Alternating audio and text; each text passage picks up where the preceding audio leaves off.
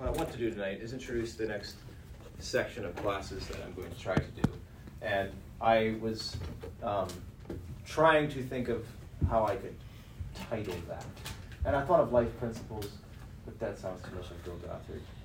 And so I decided to go with life management, which was actually a class I took when I was, I think, in 10th or 11th grade in school that I really enjoyed. And I'm not necessarily using those classes as a pattern for this class. It's more like I got the idea for the topic or the set of ideas from that class. So life is a series of tests. And here's what happens.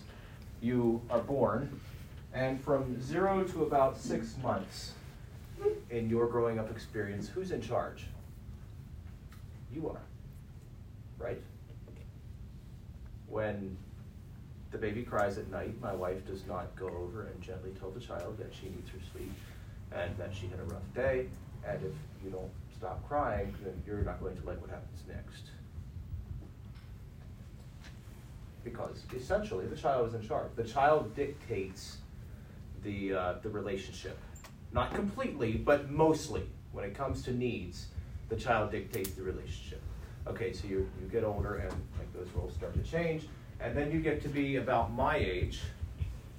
And what I mean by my age is in this stage of life, and this happens too if you're single because you're taking on other responsibilities, and you recognize that life begins to revolve less and less around you. And so like for me, when I was born, I don't remember this, I assumed that the world pretty much revolved around me for a while. And now that I'm in the place where my parents were, you realize that just about none of the world revolves around you. Your world revolves around those who you are caring for. And so you get to the point where you're not receiving the attention, you're actually the one giving most of the attention. And then you grow older, and so that process takes like 30 to 40 years, and then you grow older, and your children leave home, and they're no longer the center of your world because they've grown up. You're no longer the center of their world because they've grown up. You follow me? And you're actually not the center of anyone's world anymore. And for the next, 20 to 30, sometimes 40, maybe 50 years even, you are in a process of society leaving you behind and forgetting you, and then you die, and almost nobody cares. And that's what's going to happen to you, too, in case you hadn't thought about that recently. And that sounds kind of like an exercise in futility, doesn't it? I'll read you a poem. Did y'all have to learn Percy Bysshe Shelley when you were in school? Ozymandias. Does that ring a bell? Some of you, I want to read you this poem. This is very interesting. I met a traveler from an antique land who said, "Two vast and trunkless legs of stone stand in the desert. Near them on the sand, half sunk, a shattered visage lies, whose frown and wrinkled lip and sneer of cold command tell that its sculptor well those passions read, which yet survive, stamped on these lifeless things. The hand that mocked them, and the heart that fed. And on the pedestal these words appear. My name is Ozymandias, King of Kings. Look on my works, ye mighty, and despair. Nothing beside remains. Round the decay of that colossal wreck, boundless and bare, the lone and level sands stretch far away." And I had to memorize that poem in school, and it always stuck with me that someone at some point was so powerful that they raised up an image to themselves as an everlasting monument to their might. And here it is, lying in the sand, shattered, destroyed, broken down, and meaningless. Completely bereft of its power, nothing left. And that's going to be us too, someday, although probably not as, we probably won't leave as much of an impact. So the question is, in all of that, how do we do life well? There used to be an opening.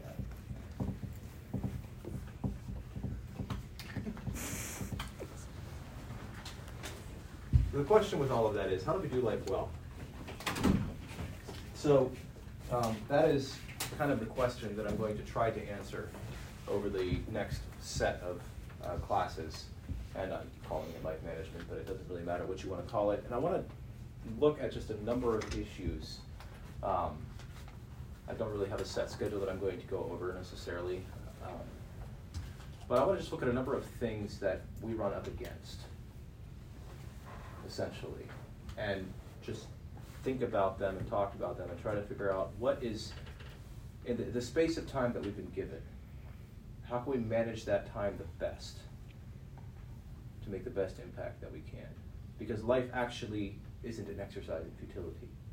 You can look at it that way if you want to. The other way you can look at it is that as an opportunity that you have in front of you right now. So that's what I want to talk about tonight. The Bible, I was going to say one more thing about that, is so you have these cycles of life that we're going through, and we're constantly moving from order to chaos and then back to order and then back to chaos again. And we do this, I'm sure I've used this example here before too, where you come to Mountain View, and home is what you know, and Mountain View is completely new. Mountain View is the chaos. Home is the order. Well, it doesn't take that many months for you to be here until those roles reverse. Mountain View now becomes what is known, and home is different. It's the same house, same people, but you've changed and they've changed, and when you go back home, you kind of have to relearn what it's like to be at home again. Well, life is like that, completely. All of life is like that. You're never going to figure out a place where you settle in, and life is going to go smoothly from there on out, and it's all going to be great. Because you're going to keep having these storms that come through your life. It doesn't really matter what stage of life you're in. Things are going to happen that are outside of your control, and you're going to be left wondering, number one, if they're ever going to go away. But in reality, what you're going to be left with the question is, okay, in spite of the fact that this is what life is like, what is the best way for me to live so that I can thrive in the midst of that? Because, okay, like we have like long-running storms, like Caleb Wyrick having cancer, where it's just like, just goes on, and it's a really uncertain future all of the time. And you have like these little short-term things that might be your CNA test or something like that, where there's an expiration date on it, but it still stinks. And if your life is constantly going to be going this, like this, based on what's happening around you, you're not going to have a very happy life, because your circumstances are going to be what's dictating how you're doing. So what can we latch on to that guides us through those things so that we can stay even-keeled even when situations around us don't? So that's some of the question that I want to answer tonight. And I don't have good answers for you, and here's why. So you can come into my office and sit down and say, you know, Nate, my day just fell apart, my week just fell apart, my month fell apart, everything's just blah. There's all these things that are going on that I can't fix and I don't know what to do about. And I can sit there nicely and tell you, well, God calls us to have faith and to rest in peace and be, dwell in Him in the midst of our chaos, in the midst of our uncertainty. And that's really going to help the knot in your stomach go away, isn't it? That doesn't work for me either, just in case you were wondering. But that's kind of the answers we give. But there has to be more than that. It feels like for myself that just knowing that God is in control and knowing that He gives peace, yes, it helps, but it's not the same as actually feeling the peace and being in a place of rest when things are out of control. That's what I want to look at tonight. The Bible has some answers to this. And the Bible uses the illustration of a tree. Why the tree? Psalm 1 talks about trees, and we're going to get to that here in a little bit. But evolutionary scientists, which don't get quoted often in class here, evolutionary scientists postulate the trees are about 360 million years old. That's how long human beings have been living with trees. Now, we say that, we have some, questions about their timeline and things like that. But I find it interesting that trees are at the very beginning of our story as human beings. That they're involved somehow. And I think there's a reason for that, because there's a bit of a theme that goes through Scripture about trees. But what is so special about a tree? I'm thinking about this. Why would God use a tree? Well, first off, trees are multi-generational plants. I'm going to show you some pictures here. This is at home in western Pennsylvania. So our church house is on a plot of land that at one time was owned by a former Revolutionary War general, who after the Revolution moved into western Pennsylvania, was given a plot of land, and his house is still like just a quarter mile down the hill from where my wife and I live at home. And on that piece of property, there's a couple of oak trees that have been estimated to be at about 250 years old. And so I got to thinking about this, because I'm standing there beside the oak tree, and it's like, okay, 250 years old. When this thing was growing, the United States was not yet a country. George Washington was a farmer in the colony of Virginia, who had been in the military for a while and went back home and worked on the farm. 250 years, like Joe Biden remembers when that tree was planted.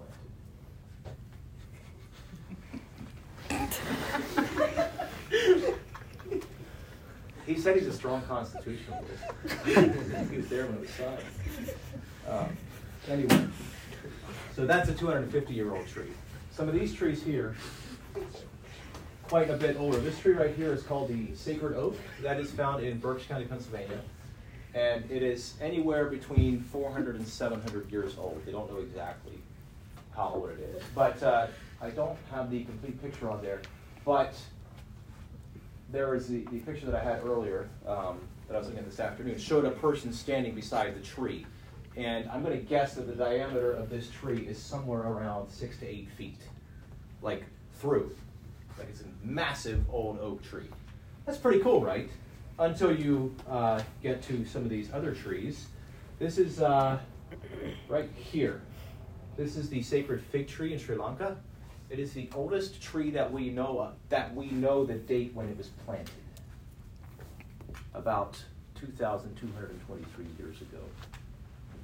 They have record that they brought that seedling from such and such a place to that spot and planted it. 2,300 years old, give or take. But that's not even that old when you look at other trees. This is a Patagonian cypress right here in Chile, about 3,600 years old. And if you look at the bottom right, at the Great Basin bristlecone pine in California, that's somewhere around to the tune of 5,000 years old, which means that tree was there when they were building the Great Pyramids.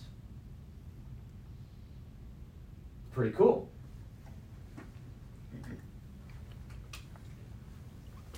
Trees are likely the oldest living known things that we will encounter. Now there's the aquatic sponge down in Antarctica that they think might be 50,000 years old or something like that, but that's unconfirmed. But my point is, one of the reasons that the Bible may look to the tree as an example of something that you want to be like is because they are multi-generational. Another thing about trees is that they are life-giving. There are 27 types of fruit trees. On a tree, you can eat sap, inner bark, you can make tea, and you can eat acorns, believe it or not. That's just on like the trees that we don't think of as being fruit-bearing trees, not to mention all of the other ones that we enjoy. Not only are trees life-giving through the things that they produce, but they engage in the process of photosynthesis, which is producing oxygen. Tropical rainforests cool the local climate and attract rain clouds. Did you know that? Do you know why Israel is a desert? Because, I don't have all my facts straight here, so bear with me for a moment. When Titus camped against Jerusalem and came down into, General Titus, came down into Judea and Galilee after the uprising, about 40 years after the death of Christ, they cut down all the trees. Do you know what you do when you remove all the trees from a territory? It stops raining because the trees attract the rain. And if you look down in places, the other interesting fact for you is that the earth, this has nothing to do with class. But it's interesting because it has to do with trees, so maybe it does have to do something. Anyway, in the last decade, if you look at the amount of land that was barren and green, in the last 10 years, we've added a green space the size of Alaska. So what you can do is you can take, and there are efforts like this, I want to say there's some going on in South America, where you can take a barren area that has, that was stripped years ago. You can take a barren area, irrigate it, plant trees, and the climate starts to change and the rain starts to fall, which takes that area from being desert and wilderness into being something green and growing again. So trees are life-giving. Trees also are stable and grounded. You think about that list for a minute. Long-lasting, stable, grounded, and life-giving. Now I want you to think about the people in your life who you know that are like this. Because I'm guessing you all know people that are like that. That when you interact with them, you walk away a better person. Because you know them.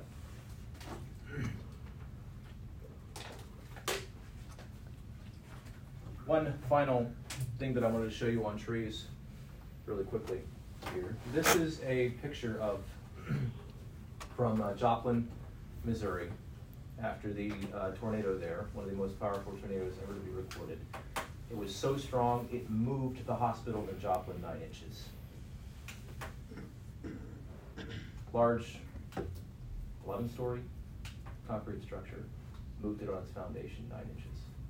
And these trees survived. Now, as you look at those trees, other than the fact that it resembles the inside of some people's mouths, you notice they're still standing. They don't look pretty. They don't look wonderful and life-giving and all of that. And if you look at a tree in a storm, or especially after a storm, there's branches down, there's a mess to clean up. In this case, the leaves all blew off. But you know what you still have after the storm? You have a tree. And it's still there. And next year, it's going to grow its leaves back again. And so a tree is not an image of something that stays perfect all of the time, looks wonderful, never moves, never sways, never gets beaten around. But there's something going on underneath the surface that allows it to remain. The other thing that's interesting about trees is that if you look at the root systems of a tree in the forest as opposed to a tree out in a field, they're different.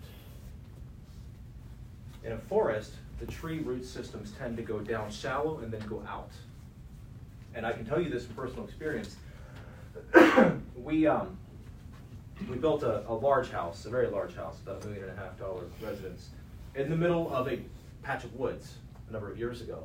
And they basically just went in with a bulldozer, made a lane, cut down a bunch of the trees in amongst all of the other trees, and built the house. One day we're working on the house, and a thunderstorm comes up. And I think about 5 trees fell down on the edge of the clearing. You know why? Because their root system was made in such a way that they relied on the trees around them for protection. Well, the minute you take those other trees away, those trees can't stand on their own. If they're interconnected with the other trees around them, they can stand, but they can't do it if you get them out on their own. The difference between that and a tree that grows out in the middle of a field somewhere is that in the field, the tree's roots go down because they have to. There is nothing else around for them to rely on. And so it's a great analogy both ways. It shows that with the proper root system, a tree can stand on its own. With a proper root system, a tree can stand even though it's not as strong because it's connected with the other trees around it. That's where I'm going to stop that analogy. But the question that I have for you is, how do we become like that? How do you get from where you are right now to something that a storm might come through, and yes, you might come out on the other side of the storm looking worse for wear, but you weren't crushed. You're still standing. Psalm 1, which is another poem that I'm guessing most of you probably memorized in school. Psalm 1:3 says this, "And he shall be like a tree planted by the rivers of water, that bringeth forth his fruit in his season. His leaf also shall not wither, and whatsoever he doeth shall prosper." Here we have a description of a very nice tree. It gives up its fruit in a timely manner. It doesn't wither, meaning that it's connected to a life-giving system somewhere else. And according to the verse there, it's one that's planted by rivers of water. And whatever it does prospers. What's the secret to the success of the tree? It says it right at the beginning of the verse. It says, "He shall be like a tree planted by the rivers of water." Did that planting happen by accident or on purpose? I find it interesting that the verse uses a word that makes it sound like it's something that was done intentionally. The acorn didn't just happen to fall there. It didn't just, oh, hey, we managed to get a good spot this time. It's like, no, it was intentionally put in a place where it was going to receive the life that it needed in order to prosper and not wither and last a long time and all of those things. The roots or the foundation are well nourished. Who planted the tree? I'm going to leave that question back for a moment. Let's go back to the beginning of the chapter. Verse 1. "Blessed is the man that walketh not in the counsel of the ungodly, nor standeth in the way of sinners, nor sitteth in the seat of the scornful." If you look at some other translations, it will say, "How blessed is the man." So the word blessed there is not the Hebrew word baruch, which is what we often see, which means to lift up. This is the Hebrew word esher, or another way of putting it would be asher, which means to be happy or to be straight. Now, not straight like people think of straight today. What that means, by connotation, is that it means that you're on the straight and level path. So when Psalm 1:1 says, "How blessed is the man," what it's saying is, here's a picture of a man or a person that is walking on the paths of righteousness. This is what they look like. Well, to start with, it says what they don't do. They do not walk in the counsel of the ungodly. They don't stand in the way of sinners, and they don't sit in the seat of the scornful. I want to pack those three things for you a little bit. But the verse 2 goes on to describe it a little more. Sorry, verse 4. It says, "The ungodly are not so, but are like the chaff which the wind drives away." So here you have a contrast going on. You have the tree, and you have the chaff. This thing stands. This one just kind of gets blown around with whatever comes along. They are the ones that take the counsel of the wicked, stand in the way of sinners, and sit in the seat of the scornful. So what does it mean to walk in the counsel of the ungodly? Job has something interesting to say about that. Job chapter 21, verse 16, he says this, "The counsel of the wicked is far from me." The counsel of the wicked is far from me. Now I want you to think about something. I've probably told the story here before of a Jewish man, a Jewish rabbi, that was invited to a ceremony that was happening at a Catholic church. And he refused to go. And his reasoning was, he told them this, he said, "It's not that I scorn the invitation, and it's not that I don't approve of what's going on there." He said, "But the Catholic Church building represents a worldview. And by implication, that was a worldview that was different from his. And his point was, I cannot enter into that building without some of that building entering into me." I want you to think about that. Psalm 1 says, "Blessed is the man that does not walk in the counsel of the ungodly." Is the thing that is what you take in important? How important? Here's something that people ask me sometimes, because I don't know why they ask me this. They'll sit down, they say, Sunday, what do you think about music? Now, I have a diverse enough background that you probably could not play awful enough music in front of me where I would just be shocked out of my skull that you are such an awful person and lack of conscience that you can do this to yourself. So I've been around the block. Here's what I tell people. You can mess with the devil and his music if you want to, but don't think you're not going to pay a price for that. Because if you mess with the devil and his music, he also gets to mess with you. And I've seen that firsthand. I'm not just saying that because it sounds cool. I've seen that when we dabble in things that we know we shouldn't, when there comes a point where there's a storm, and especially a storm where there's a lot of spiritual, where there's a real spiritual battle going on, Satan will latch onto anything in your life that you've given over to him and use that as an inroad to influence you.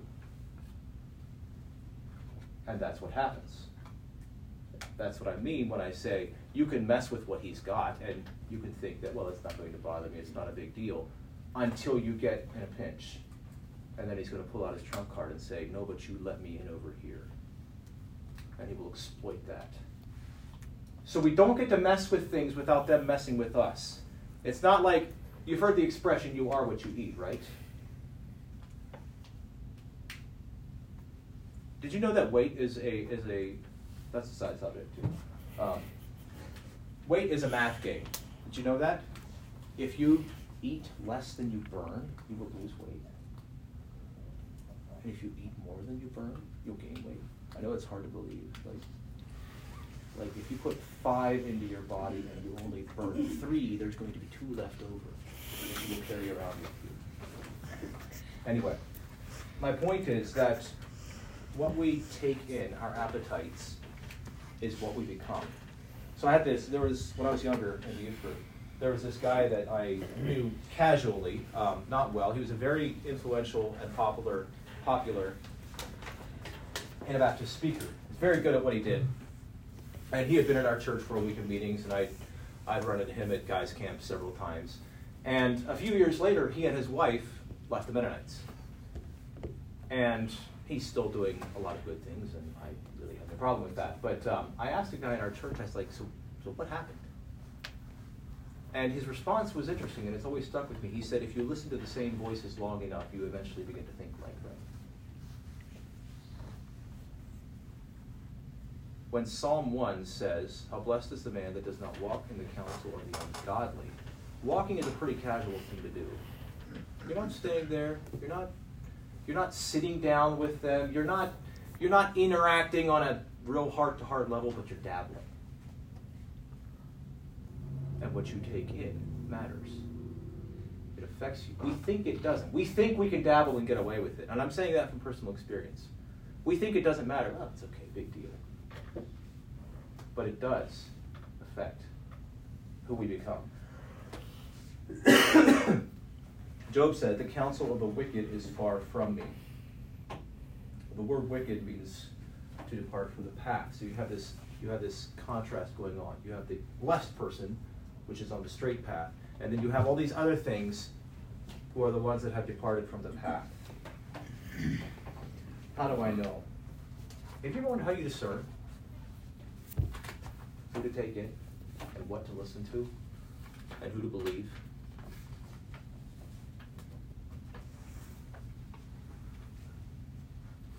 I'm not talking about debates about vaccination and things like that. But I mean, in things where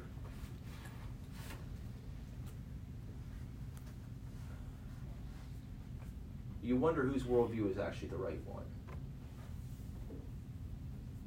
A couple of things to think about. How do I know who has departed from the path? Again, going back to the tree analogy, are they producing good fruit? Do they love things that are of God? Do they show passion for the kingdom of heaven? Here's something that's interesting. In the Hebrew culture, the elders of the culture were considered to be the trunk of the tree. So they thought of their communities as a tree growing. And at the life-giving, foundational base, this is what holds our community together, they looked to the elders to provide that for them. And when you need advice, that's where you want to get it. So now we live in a society that pretty much disregards the advice of anybody that we don't. The advice of those with whom we disagree. Maybe that's a better way of putting it. Because you know as well as I do that if you want to get a yes opinion, you probably know where. If you want a yes man, you probably know where to find them. And what you need to do is find the people who you know when you ask them a question, they're actually going to give you their honest answer. Now, sometimes that might be what you want to hear, and other times, but what you need is the assurance that they will tell me the truth, regardless of whether or not they think I'm going to like that. Those are the kind of friends that you want. Anyway, so that's the first one: walking in the counsel of the ungodly. The second thing, the person that is not blessed, is standing in the way of sinners. So the move is made from taking their advice to joining them on the path. So I got a question. What is the purpose of life? Now, all of you are going to answer that based on your worldview. And I'm guessing I know what most of your worldview is. What is the right view of morality? We would say, well, it comes from the scripture. Life is sacred, marriage is sacred, your body is sacred, all of those things. Is that the worldview that Hollywood projects? It's not even really a question, is it? And yet we sit down and we happily take in their indoctrination for entertainment purposes. I'm not saying you can't. But again, we become what we take in. The move is made from walking to standing. And I can tell you from personal experience again that the world desires to suck you into its system and strip you of your identity and give you what they want you to become. And that will happen if you, all you have to do is be complacent, and it'll take place. Last thing, sitting in the seat of the scornful. So, some definitions from the Hebrew for you. Sit, seat, scornful. The word sit means to have your abode or to have your dwelling place.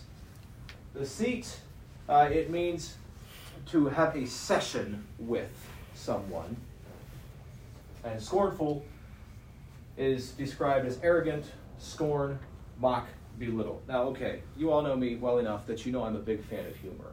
And I was disappointed to find out that sarcasm was not on the list of spiritual gifts. It's actually a character flaw, probably. But I want you to think about something, because I love using sarcasm, and you have to be able to be sarcastic with people who are not offended by your sarcasm. I know people that if a joke smacked them in the face and shook their shoulders and laughed for them, they still would not find it funny, because that's just not them. And it's unfortunate. Probably to their detriment. I love jokes, I love humor, but there's a difference between humor and scorn, and I want you to think about this, because I've seen people like this. Do you know who scorns? It's the lazy people. It's the cynical people. It's people who are bitter. It's prophets who all they know how to do is speak the truth, and they don't know how to do it in love and how to do it effectively. Those are the people that scorn, and their posture is like this. Like that. You ever talk to somebody and they kind of got their shoulders back a little bit, their chins up a bit, and they're just kind of looking at you like, what kind of foolish things are going to come out of your mouth next? And you can see this in news interviews sometimes. If you have someone, either a really cocky interviewee Or a news reporter, Elon Musk just lit into someone the other day from the BBC, I think it was. I didn't actually watch the interview, but I read it. They were asking him, so what about all this inflammatory talk on Twitter that you're allowing? And Elon says, can you give me an example? Well, you know all of the inflammatory talk. And Elon said, you lied. You don't actually have any examples to show me. The posture of the reporter is, I'm up here, you're down here, and I've got you right where I want you. That's the posture of those who sit in the seat of the scornful. Now, I want you to think about that as it relates to the problems and the things you don't like in your church, or in your community, or in your family. What is your posture? Because I've seen plenty of this. And I'm not saying that that's not understandable. I'm saying that's not helpful. There are problems in our churches. There are problems in our cultures. And the correct response is not to sit on your tush and do nothing but complain and make fun and laugh and deride. One of the things that I like to tell people is that when God points out a problem to you, in either at Mountain View or at your home church or in your family, rather than complaining about it, realize that God may have revealed this to you because He wants to do something positive about that. Now, maybe that sounds like a tall order, but we like to throw darts at the church, or this, rather than looking at it as a group of individuals, we look at it as a system, and it's a lot easier to degrade a system than it is to actually speak to an individual about a problem. And we live in a society where everyone thinks they have the solutions for all of the problems until those solutions meet reality. But it sounds nice to be able to complain about the things that aren't going well. Look, anybody can complain about the things that aren't going well. If you offer solutions that work, you will be the most sought after person in your community because you're actually able to fix things that are broken. Now, maybe that sounds impossible, I don't know. But you see the progression. Walking in the counsel of the ungodly, moving to standing in the way of sinners, and ending up sitting in the seat of the scornful. You go from dabbling in it to staying there to being so involved in it that you're now useless and good for nothing to the problem in the first place. That's the opposite of what it means to be a fruitful tree. Now, the writer does go on and has a few things to say on the opposite side of that. Blessed is the man that walketh not in the counsel of the ungodly, nor standeth in the way of sinners, nor sitteth in the seat of the scornful. But his delight is in the law of the Lord. A little bit of Hebrew for you here. The word delight means chefetz. I want you to listen to this while you can read it. Willingly find pleasure, purpose. And there's two meanings going on here. The first is from the word desire. That's from Psalm 16:3. But to the saints that are in the earth, and to the excellent, in whom is all my delight. So that's the word desire. The word delight and desire are synonymous there. The purpose idea is from Ecclesiastes 3:1. To everything there is a season, and a time to every purpose under heaven. So notice the contrast between the sinner of the righteous here in Psalm 1. The righteous take intentional, purposeful delight in the law of the Lord. How many of you find it hard to read your Bibles? You don't have to raise your hand. You know how easy it is to find reasons to not do things that we don't feel like doing?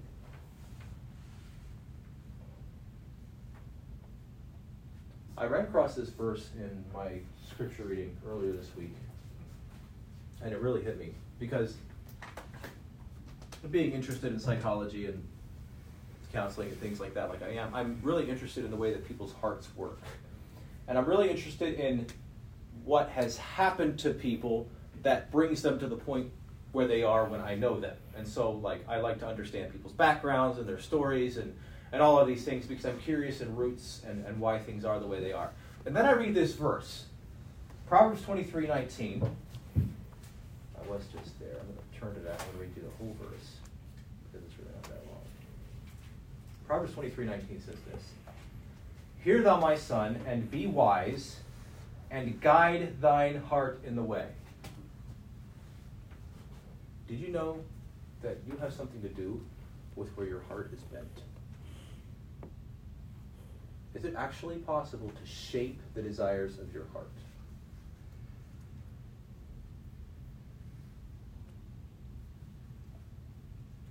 That's an interesting thought, isn't it? Because what we tend to do is say, I know that's important, but I find it so I just don't feel like it. Or I just don't enjoy that. Or I just don't like that.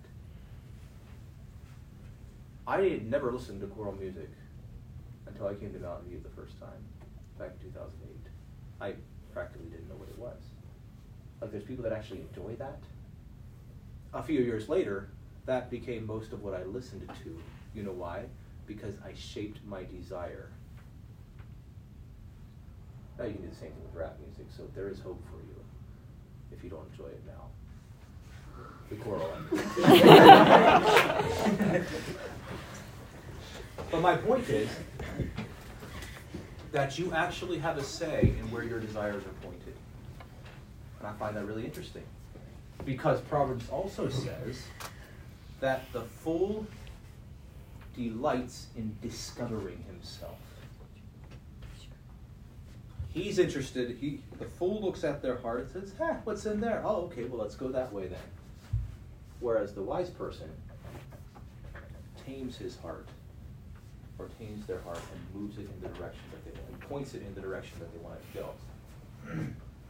So, his delight is in the law of the Lord. That word delight means to willingly find pleasure.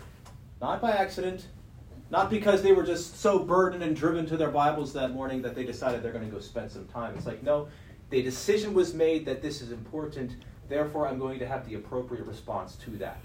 And marriage works the same way, by the way, and so does raising children. You have the appropriate amount of commitment and love for the relationship. Does that make sense? It's like, my wife and my relationship is important. And because I value it, I act a certain way. It's not that I always feel like it. But I have the appropriate amount of commitment for the relationship. That's the same thing here. I have the appropriate amount of commitment for the value that I place on this. Second part of the verse. And in his law doth he meditate day and night. You want some onomatopoeia, which is when the word sounds like what it means, like pop or plop. If you listen to a really good audiobook writer, for example, they say squeak. It's pretty cool, isn't it? Creak. Anyway, the Hebrew word Haggah is read Haggah, because that's what you're doing right now.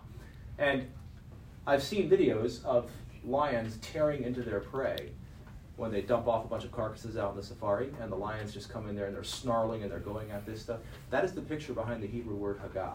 We think, oh, meditate. Okay, he's laying in bed, actually not sleeping at night, and just thinking nice thoughts about the law of God.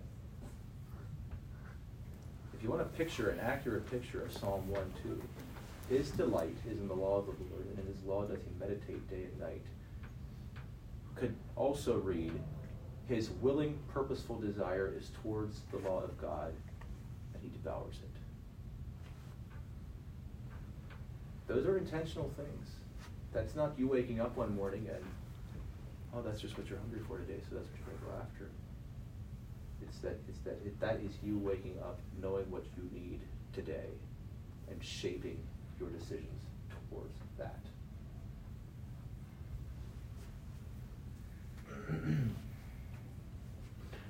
Here's the path to becoming a stable and fruitful tree. Blessed is the man that walketh not in the counsel of the ungodly, nor standeth in the way of sinners, nor sitteth in the seat of the scornful. So that's what they don't do. But his delight is in the law of the Lord, and in his law doth he meditate day and night. That's what they do. This is the result. And he shall be like a tree planted by the rivers of water, that bringeth forth his fruit in his season. His leaf also shall not wither, and whatsoever he doeth shall prosper. As I've studied Jewish history, and if you look through the books of, the book of Judges, and you go through the book of First Kings and Second Kings, and you see how their path, their history is just kind of like this. It's up and down, but just kind of based on whatever king they had at the time, or whatever judge they had, or however they felt at the moment. And our lives are a lot like that, aren't they?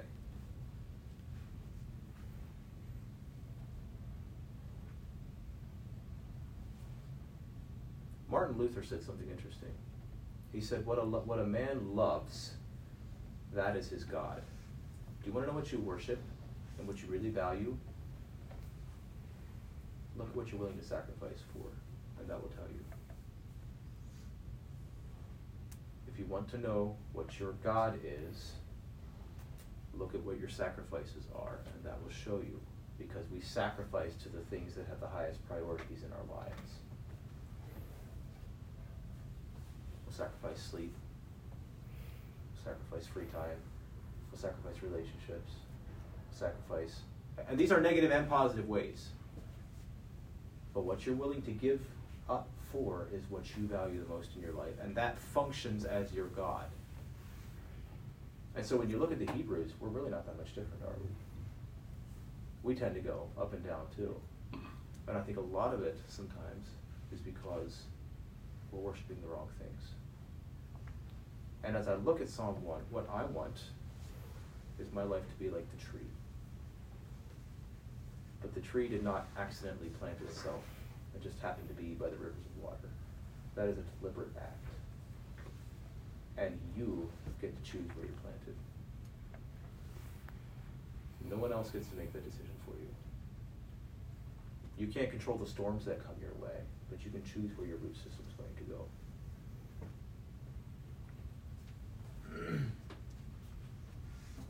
Isaiah 12, verse 3. I'm going to close with this.